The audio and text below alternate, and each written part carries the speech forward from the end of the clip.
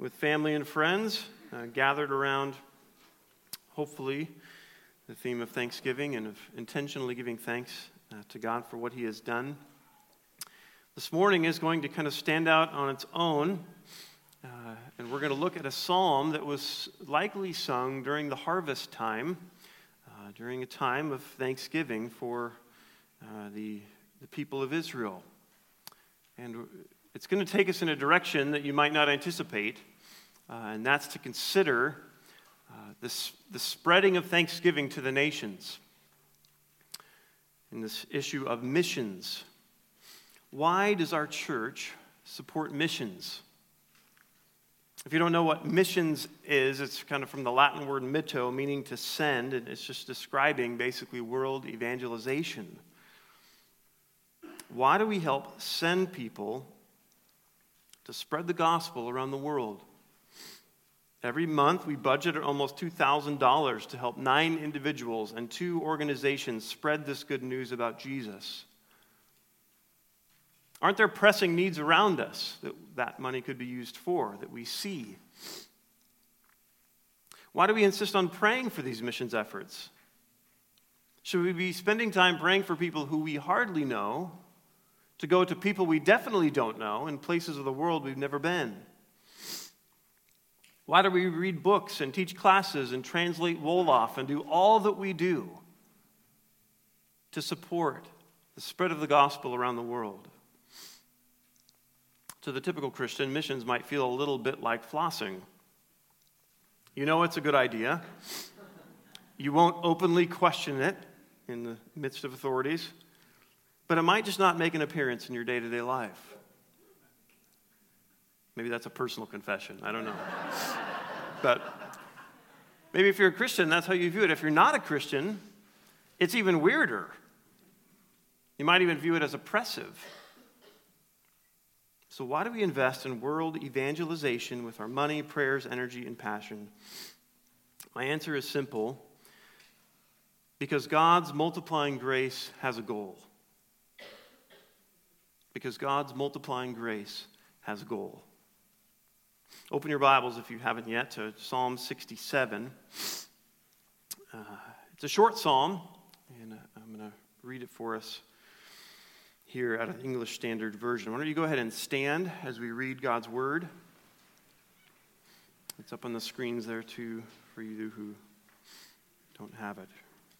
Here's what this ancient psalm, this song that they sang, says.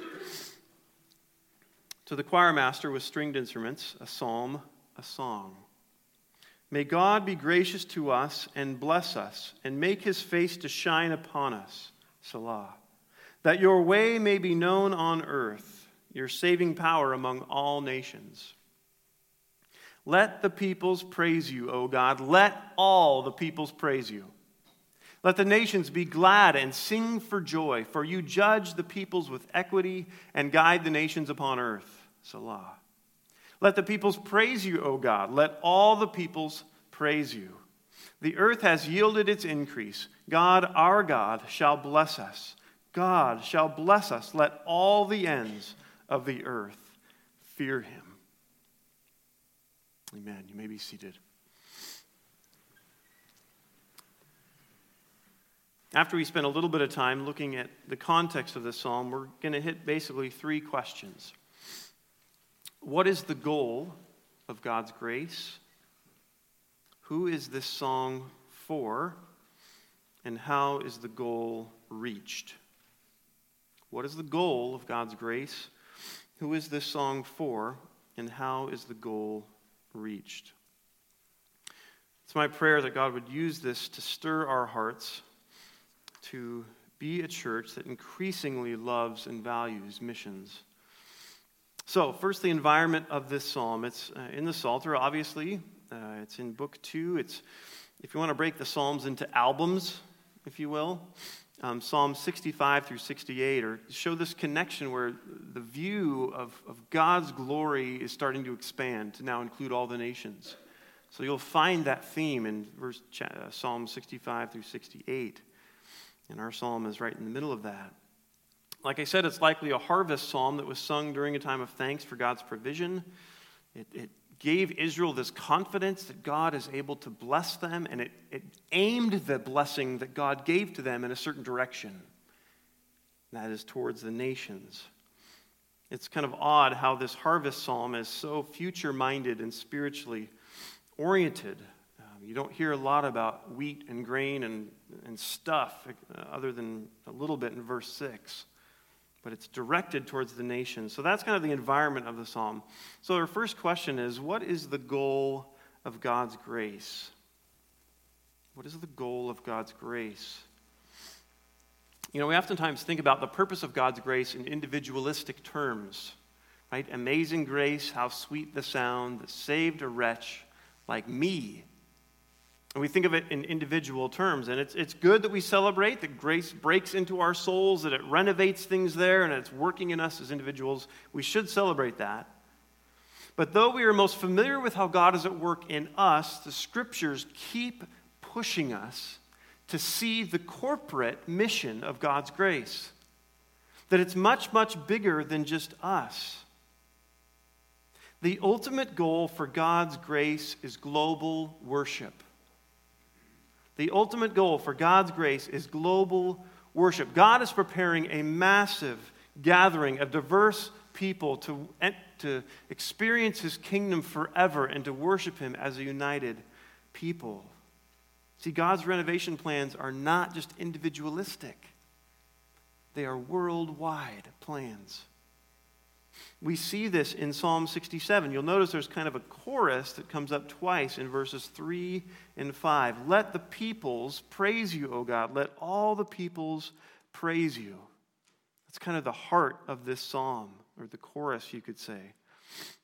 But there's other references to the nations. If you look in verse 2, that your way may be known on earth, your saving power among all nations. Verse 4, let the nations be glad and sing for joy. Verse 7, let all the ends of the earth fear Him. It's got a big, big view of what God's grace is doing in the world. The word all is used 4 times in 7 verses. When we read the Old Testament and you hear it talk about the nations, a lot of times there's kind of a negative sense that it gives, right? The nations are the ones who are typically the temptation towards idolatry, right? Don't be like the nations, it says over and over again. And so we can think that there's kind of this opposition between Israel and the rest of the nations, but here we see that the nations are connected to the final goal of God's grace. And that the heart of this psalmist is for the nations. You notice the first verse of our psalm sounds a lot like Aaron's blessing towards Israel in Numbers chapter 6. In Numbers 6 it says, the Lord bless you and keep you. The Lord make His face to shine upon you and be gracious to you. Those of you who went to more liturgical churches are like, oh, that's in the Bible. It comes out of the Bible in Numbers 6. The first verse sounds a lot like that. And that blessing originally was aimed at Israel, but here the result is the praise of the nations. It's turned outward. And so God inspires this song that Israel would sing that would remind them of His missionary heart. God's heart is in the heart of this psalmist as he sings.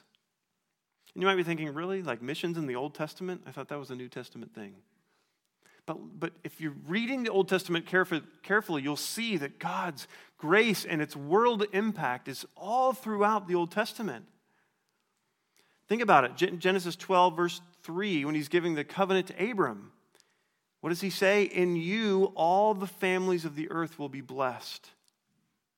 There's stirring descriptions of this missionary heart of God in Isaiah chapter 2, verses 2 to 3. It says, it shall come to pass in the latter days that the mountain of the house of the Lord shall be established as the highest of mountains, and shall be lifted up above the hills, and all the nations shall flow to it. And many people shall come and say, come, let us go up to the mountain of the Lord, to the house of the God of Jacob, that He may teach us His ways, and that we may walk in His paths. It's the nation saying that. It's likely that the greatest missionary moment in the Scriptures are Jonah and Nineveh. Right? Where God rebukes Jonah at the end of the book saying, and should I not pity Nineveh, that great city in which there are more than 120,000 persons who don't know their right hand from their left? God knows the population of Nineveh because he has a missionary heart. Habakkuk 2:14 says, "For the earth will be filled with the knowledge of the glory of the Lord as the waters cover the sea." That is our certain future. It is not wishful thinking. And the missionary heart of God is present in the Old Testament. But we see it most clearly in the sending of Jesus, don't we? In Matthew 9, Jesus tells us to pray for more workers in the harvest. He says in Matthew 16 that the gates of hell won't prevail against the church. He says in Matthew 24 that the end will only come after, quote, "the gospel of the kingdom will be proclaimed throughout the whole world." And so his final charge is to send the disciples out to make disciples of all nations. And you remember the book of Acts? Chapter 1, verse 8, when he says, "You will receive power when the Holy Spirit has come upon you." For what? To be my witnesses in Jerusalem and in Judea and Samaria and to the ends of the earth. That's why at Pentecost, the Holy Spirit empowers the disciples to speak in all these different languages to kind of have this kaboom at the start of the church. The disciples even struggled in including the Gentiles into the church. Do you remember that? But there were things that God did that were undeniable things that they got together in that meeting and were like, well, God's giving them the Holy Spirit. Like, how are you going to argue with that? Like, what do you want me to do? This is God doing this. Because God has a missionary heart. See, followers of Jesus are sent ones. That's why Paul and Barnabas and others are set apart to be sent out. Jesus says that he's sending us as he was sent. Things come full circle in Galatians 3, verse 8, when it says, "And the scriptures, foreseeing that God would justify the Gentiles by faith," include other people than just Israel. He did that by preaching the gospel beforehand to Abraham, saying, "In you shall all the nations be blessed." You see, the globe has been the whole point from the start.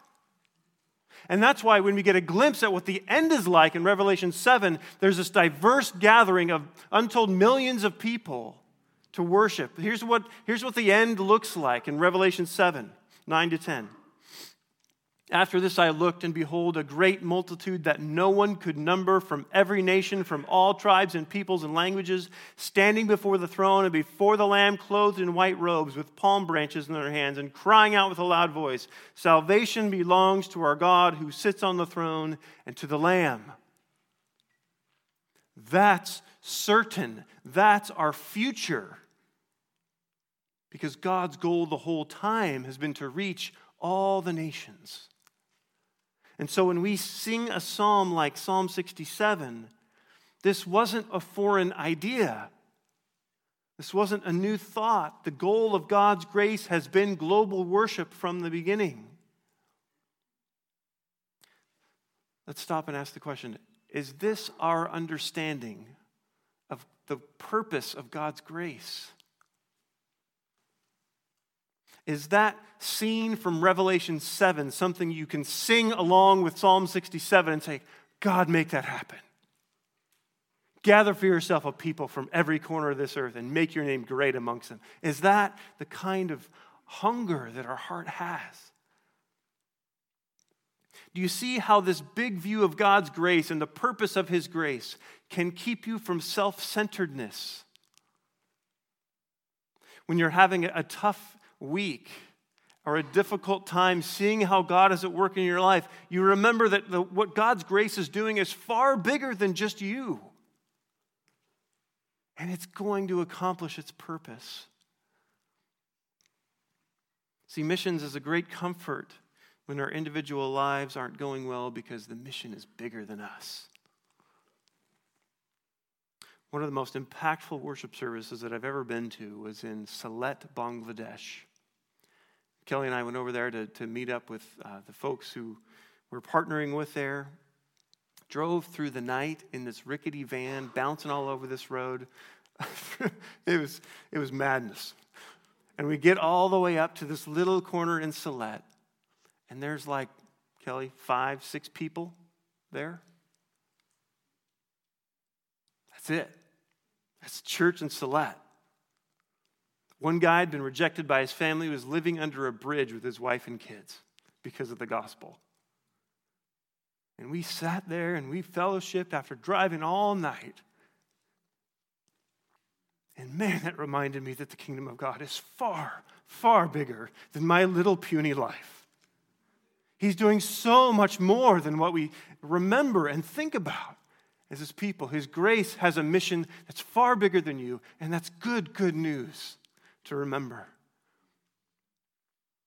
That's the goal of God's grace. Our second question this morning is, who is this song for? The psalmist says, let all the peoples praise you, O God. And we want to understand what this songwriter is shooting for. Who does he have in mind? Is he talking about kind of the final end when the Creator comes back and Jesus returns and demands that all people worship him? You know, there will be a time when Jesus returns when there will not be any religious preferences. There will be no philosophical pluralism, agnosticism, or atheism. All those philosophies will dry up under the massive revelation that there is one true triune God.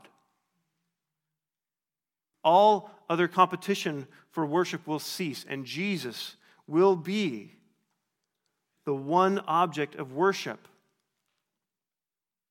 even amongst those who don't trust him. Because every knee will bow and every tongue will confess. We believe that, right? No holdouts, no differing opinions. Is that the scene that the psalmist is describing? I don't think it is, because when you look at the responses, there's a prayer, and this psalm is kind of a prayer as well, that he's assuming there's going to be a response on the part of the people. In verse 2, it says that your way may be known on earth, your saving power among all nations. There's an understanding of that.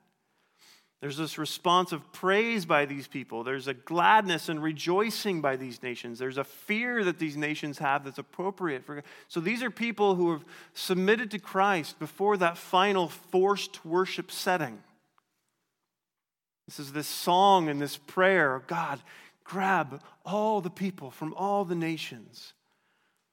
Let them know you before that time comes. And the only reason they're able to do things like know and praise, rejoice, and fear is because they know who God is. That he's gracious and generous, like it says in verse 1. That he's full of saving power in verse 2. You think verse 4, why would they be glad? Why would they sing for joy? Because God's a fair judge. Because he's a faithful guide. That's why they're praising, because they know who God is.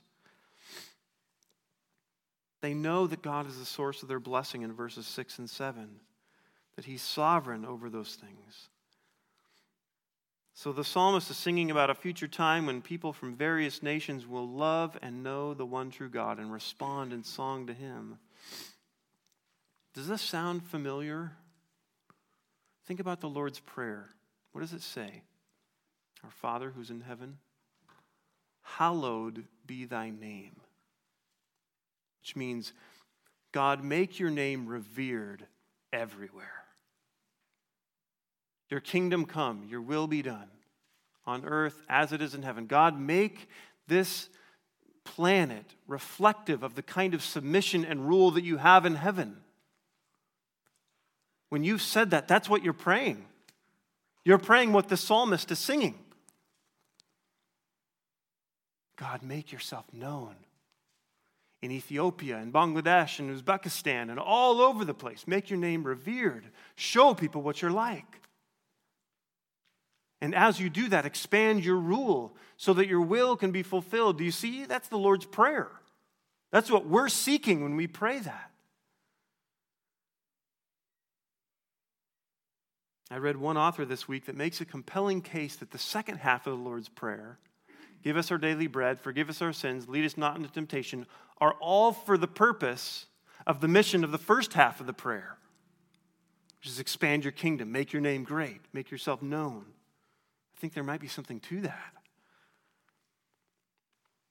So this song is for the nations before that final time that they would hallow the name of our Lord.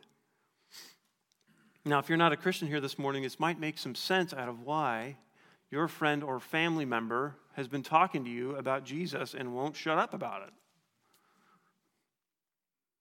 Because they and we are convinced that this final return is coming, that indeed through this worship of the one true God, that there is actual life there, that that's what we were designed to do, that human flourishing, that human history is all driving towards this revelation of this Jesus. And so this gospel is a bridge that's being built for us to walk across. That's why they go on and on about this, if you're not a Christian. I can remember being in Bangladesh and driving past this incredibly poor country, and we were out in the further areas away from Dhaka and away from the city, and they had built these cages where they kept their idols in them. And these poor people would spend all this money to buy these idols and lock them up for a time when they needed it. And they'd float it out into the middle of a lake and let it sink.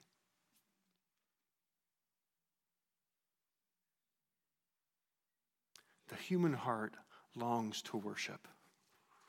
The human heart knows that there is a God. And may the prayer of our church and our individual families be, God, make your name known in places like that. Enough with sinking idols. May they know the one true God. So, we've seen that the goal of God's grace is this global worship, that this song is for the nations to come to Him before that final time. And the last question is, how is this goal reached? How does God pull this off? How does He bring about this saving understanding of the nations to worship Him? You might have been wondering, well, yeah, this is a weird harvest psalm. You know, how does this work? What's the connection between harvest and this desire to see the nations praise God? And the answer to how God plans to bring about the worship of the nations is found in the beginning and the end of our psalm, in verse 1 and in verse 6. Look at verse 1. May God be gracious to us and bless us and make His face to shine upon us. Why? What is the net effect of that? What does that do? What does that accomplish in the real world? Next phrase. That, so that, in order that, with the result of, your way may be known on earth, your saving power among all nations. In other words, may God be gracious, bless, and be favorable towards Israel so that Israel will make Him known to all the nations. Do you see the purpose? There's a reason why God blesses Israel. There's a goal there too. That Israel would become a launching place, a proclamation point for what He's doing in the world. He's saying, bless us for their sake. Look at verse 6. The earth has yielded its increase. God, our God, shall bless us. God shall bless us. What does all this confidence in God's ability to bless us result in? Let all the ends of the earth fear Him. In other words, we are so confident that our God will provide for us that God will accomplish His global mission through that blessing, through that provision. So, God accomplishes the worship of all the nations by giving His multiplying grace to His people. That's the plan. That's how He does it. See, God's people, you and I, are a channel, a means of God's salvation. This means that God's grace in you has a goal outside of you. God's grace to you is intended to result in giving grace to others, particularly the nations. Is that how we view God's grace to us? Is that what we expect it to do? Have you ever viewed the grace that God has given you as having a larger goal than your own life? Is it bigger than that? Could you ever imagine that the grace that you've been given was meant to be given to the nations? That's part of why God gave you grace. Isn't that amazing? Now, it's true that God's grace secures you in Christ and all those things, but it's going to create more than just individual security. It's going to have this ripple effect on others around you. And I would say even to the nations. And this isn't because you're the source of that grace, right? God is, we know that. But you participate in the expansion of that grace, like Paul says in 1 Corinthians 15:10.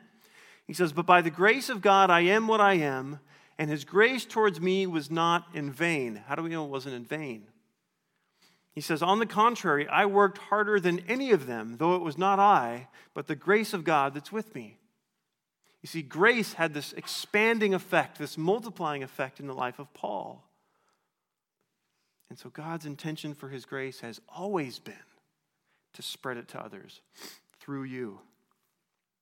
He gives it to you, and for them too. Do you remember those examples we heard of earlier in the Bible? In Genesis 12, this covenant with Abram, God says, "And I will make of you a great nation, and I will bless you and make your name great." Well, thanks, God, for doing that. Why would you do that? So that you will be a blessing. Isaiah 49:6. "It is too light a thing that you should be my servant to raise up the tribes of Jacob and to bring back the preserved of Israel." It's too light a thing that's just not weighty enough of a matter. God goes on, "I will make you as a light for the nations, that my salvation may reach to the end of the earth." Jesus was full of grace and truth to give that grace away, right? We've received his fullness. Turn in your Bibles really quickly to 2 Corinthians chapter 4. I want to show you that this pattern of God giving grace in order to give it away is all over the Bible. Look at chapter 4, verse 7. It describes us, it says, "But we have this treasure in jars of clay to show that the surpassing power belongs to God and not to us." And it talks about being afflicted and crushed and perplexed and all these things, but not destroyed. Verse 10, "Always carrying in the body the death of Jesus, so that the life of Jesus may also be manifested in our bodies. For we who live are always being given over to death for Jesus' sake, so that the life of Jesus and also may be manifested in our mortal flesh. So death is at work in us, but life in you." Skip down to verse 15. Why would all this happen? Why would we carry around the death of Jesus in us? "For it is all for your sake, so that as grace extends to more and more people, it may increase thanksgiving to the glory of God." We're given grace by the grace giver in order to give it away. Look down at chapter 5, verse 11. "Therefore, knowing the fear of the Lord, we persuade others." You see, knowing the fear of the Lord, now that's going to have an effect, persuading other people. Verse 14, "For the love of Christ controls us, because we have concluded this, that one has died for all, therefore all have died. And he died for all, that those who live might no longer live for themselves, but for him who for their sake died and was raised." Do you see? You're given salvation in order to forget about yourself and live for other people. And you actually enjoy that somehow. Chapter 5, verse 18. He goes on, another example. "All this is from God, who through Christ reconciled us to himself and gave us the ministry of reconciliation. That is, in Christ, God was reconciling the world to himself, not counting their trespasses against them, and entrusting to us the message of reconciliation. Therefore, we are ambassadors for Christ, God making his appeal through us." You see, over and over again, Paul is saying, you're these broken jars of clay so that other people will be able to give thanks to the glory of God. You're out of your mind, constrained by the love of Christ, because now you no longer live for yourselves. You've been reconciled to God, so now you've been entrusted with this ministry of reconciliation, so you're ambassadors. Do you see what he's saying? Grace multiplies. Grace that we've received is grace that's given. Grace is necessarily transferred to others. In fact, one of the proofs that grace has been received is that it's given away. You ever see that movie, Pay It Forward? Cute little kid in the classroom, Yeah, it's an inspirational movie where someone does something extraordinary for someone else, and that kind of obligates that person who received that generous act to do 3 really nice things for people, big sacrificial things. It's kind of like human kindness meets Amway kind of an idea, okay? And kind of all just trickles down, and the tree gets bigger, and the whole, you've seen the spiel. And there's kind of a realism to this idea that makes it feasible, because it assumes that there's a shelf life to self-sacrifice. That the initial act of kindness that was done to you warrants so much kindness to others in return, but then it stops. And you give according to what you've been given, and what you've received has these limits around it. It's kind of like Thanksgiving, right? You're really grateful one day, and then you're like fighting over a TV at 5 a.m. in the morning on Black Friday. It's kind of the same idea. There's kind of a shelf life to self-sacrifice. But what if there was an initial act of kindness and grace that was so absurdly good that it would not only warrant lifelong acts of self-sacrifice, but it actually changed the nature of the person so they actually enjoyed giving more than receiving? What if that happened? That would be different than pay it forward. Human kindness meets Amway. Pay it forward says, give to others strictly on the basis of gratitude. Give away what you've been given. Christianity says to not only give out of gratitude, it says that grace multiplies. That as soon as you give it away, you still have some. And you give it away and you still have some. And the more that you give it away, the more grace you receive. It's this exponential multiplying kind of thing. There's not subtraction here. It's multiplication. So you're not only looking back in gratitude, you're looking forward to what's coming with your inheritance in Christ, and that can propel you to give more grace to others as well. And you continually and joyfully empty yourself for the good of other people. The cross of Christ was that initial act of grace that creates that multiplying, exponential ripple effect in the lives of his people until it reaches the end of the earth. Another example of this is when Paul writes to the Corinthians in 2 Corinthians 8, and I'll kind of summarize this, where Paul says, "For you know the grace of our Lord Jesus Christ, that though he was rich, yet for your sake he became poor, so that you by his poverty might become rich." Do you remember that? That's the first circle of how God's grace affects these Macedonians, these poor Macedonians. But then he holds up this Macedonian church as an example, and he says, "We want you to know, brothers, about the grace of God that has been given among the churches of Macedonia. For in a severe test of affliction, their abundance of joy and their extreme poverty have overflowed in a wealth of generosity on their part."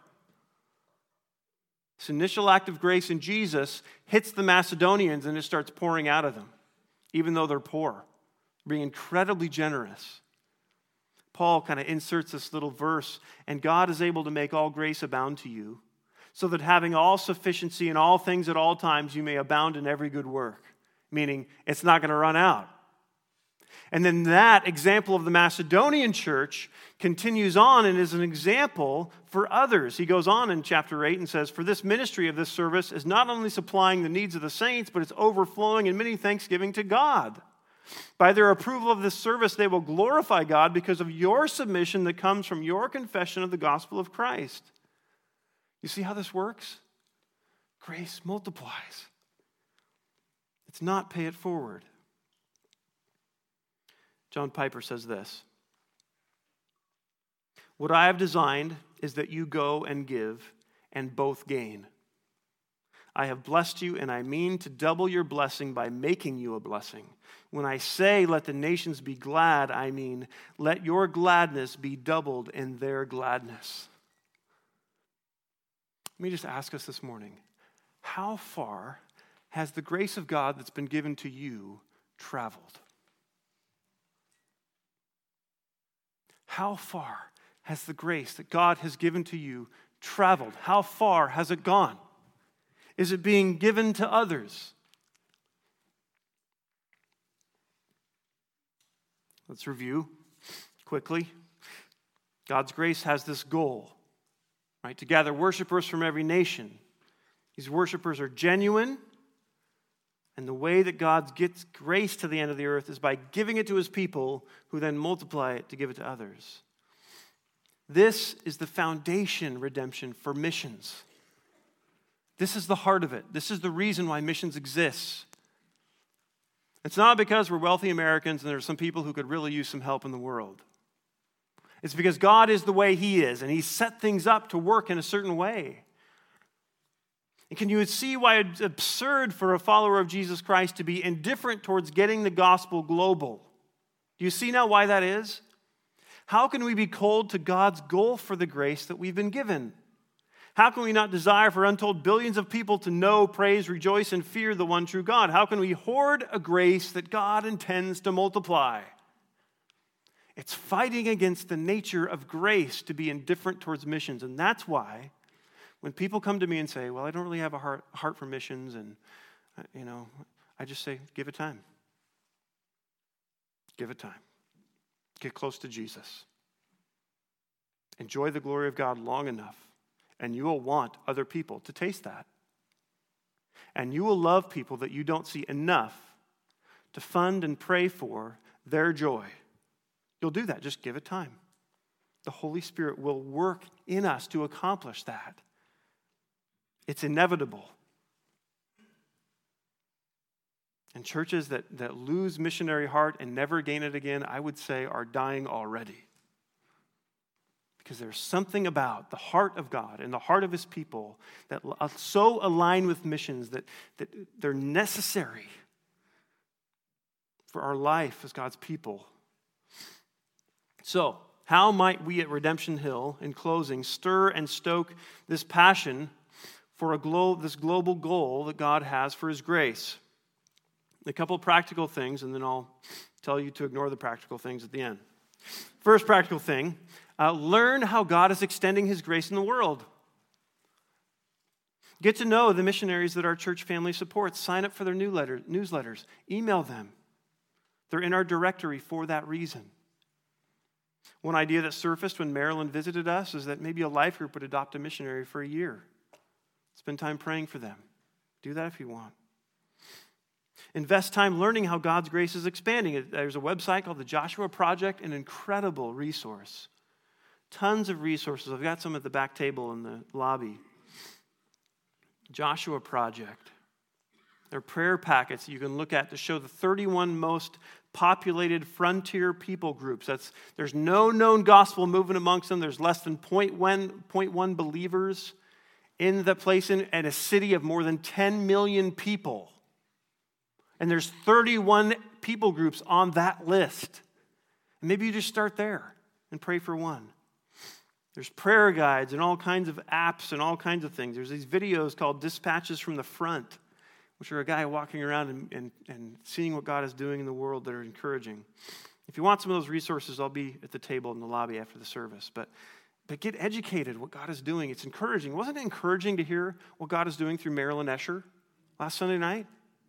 I mean, it made a deep impact on me as I'm watching her life just model for us. God doesn't use a spotlight. He uses a flashlight. Remember when she said that? These are people who know something about the cost of the kingdom that we'd be helped by getting to know. You can pray. Pray for an unreached people group on an app on your phone. Pray for our missionaries. You can give, right? You want your heart to grow in missions? Give money towards it. That might sound kind of weird, but that's when Jesus says, where your treasure is, your heart will be also. That follows. Maybe a simple resolution, which we've tried to follow, is whenever someone comes to you asking for support in missions, give it to them. Just do it every time, no matter what. Participate in what God is doing. Encourage people who are willing to go on short-term or considering midterm trips or long-term trips. Be an advocate. This is the only depressing statistic I'll read for you, okay? It's kind of like a classic mission sermon move, but only one.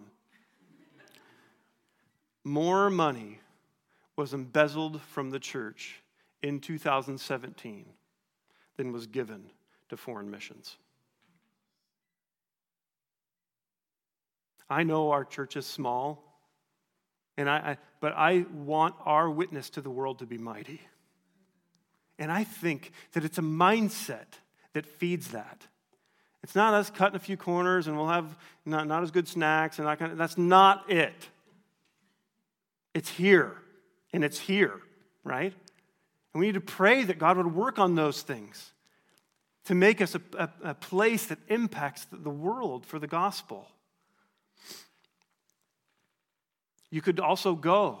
It's been a long time desire for us to send a team of people every other year to an existing missionary that we support to encourage them, to see what their lives are like, and then to come and report back. If you're willing to do that, I want to talk to you.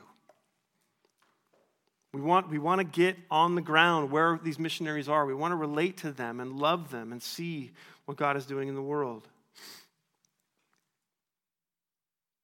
There are all kinds of ways to help. But I want to remind us that it starts with the heart of this psalmist in wrapping up.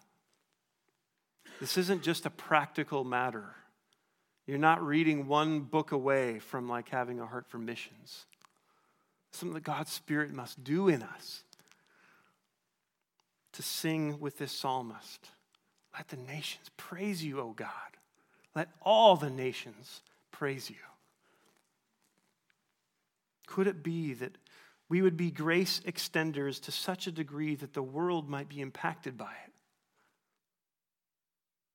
Could it be that God is raising up people with a heart for the nations now in our midst? And as a church, if we stir their passion and continue to be faithful in this, God will use us to send. Maybe. God, make it so. C.T. Studd was a wealthy English athlete who emphasized this life of faith, and he gave away his entire inheritance. And he started his mission work in China, and a wife and 2 kids later, he moved to India to continue reaching the unreached. And finally, nearing retirement, he settled in Africa, and his church did not support his decision. They said he was risking too much and told him to wait. And this is a portion of the letter he wrote back to the church. He said, "Too long we have been waiting on one another to begin. The time for waiting has passed. The hour of God has struck. War is declared. In God's holy name, let us arise and build. The God of heaven will fight for us. We will not build on the sand, but on the bedrock of Christ, and the gates and minions of hell shall not prevail against us. Should men such as us fear? Before the whole world, before the sleepy, lukewarm, faithless, namby-pamby Christian world, we will dare to trust our God. We will venture our all for him. We will live and we will die for him, and we will do it with his joy unspeakable, singing aloud in our hearts. We will 1,000 times sooner die trusting only in our God than live trusting in man. And when we come to our position, we realize the battle is already won, and the end of the glorious campaign is in sight because we will have the real holiness of God. Not the sickly stuff of talk and dainty words and pretty thoughts. We will have a masculine holiness, one of daring faith and works for Jesus Christ."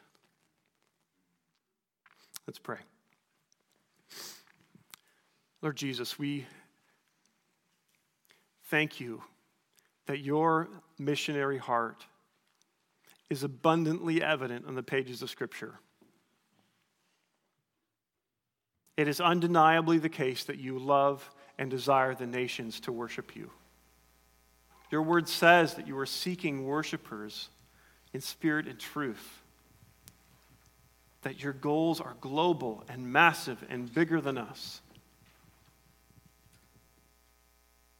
So God, I pray for 2 seemingly contradictory things. One, a massive view of what you're doing in the world. And a greater appreciation for the way that you have shifted and moved. Even mission sending people from the West to Africa and Latin America and South Korea. God, you are doing a work, a massive work in parts of the world that we aren't typically used to thinking of as mission-sending places, and you are doing it by your sovereign will. God, I pray you'd help us to see and to appreciate what you're doing on that level. To know that your grace is bigger than just us. But God, I pray for a concrete particularity about what we are to do. We don't want to live with our heads in the mission clouds. We don't want, as C.T. Studd said, to wait when the hour is now. So help us to be faithful in our generation, in our context, in our place. God, as we are sent ones into our neighborhoods and workplaces and Maryland and Illinois and the Philippines and all those things, help us to be faithful in those contexts. And at the same time, give us a heart for the nations. God, that's a dangerous prayer. But we pray it. And if it means loss, and if it means sacrifice, and if it means bloodshed, and down payments gone, and inheritances spent, and all those things, make it so. We trust you, and we love you. In Jesus' name, amen.